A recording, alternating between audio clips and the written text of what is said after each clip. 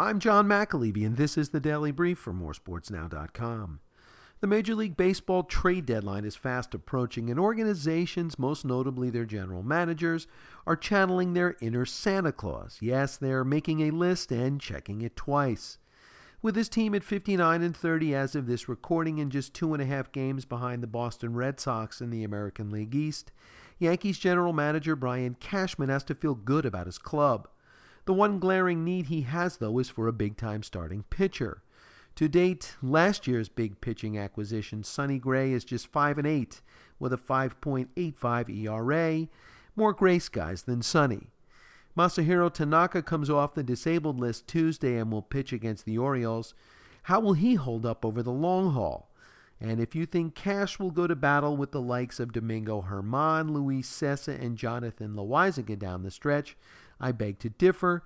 He will certainly bring in someone to help the cause. Write that down.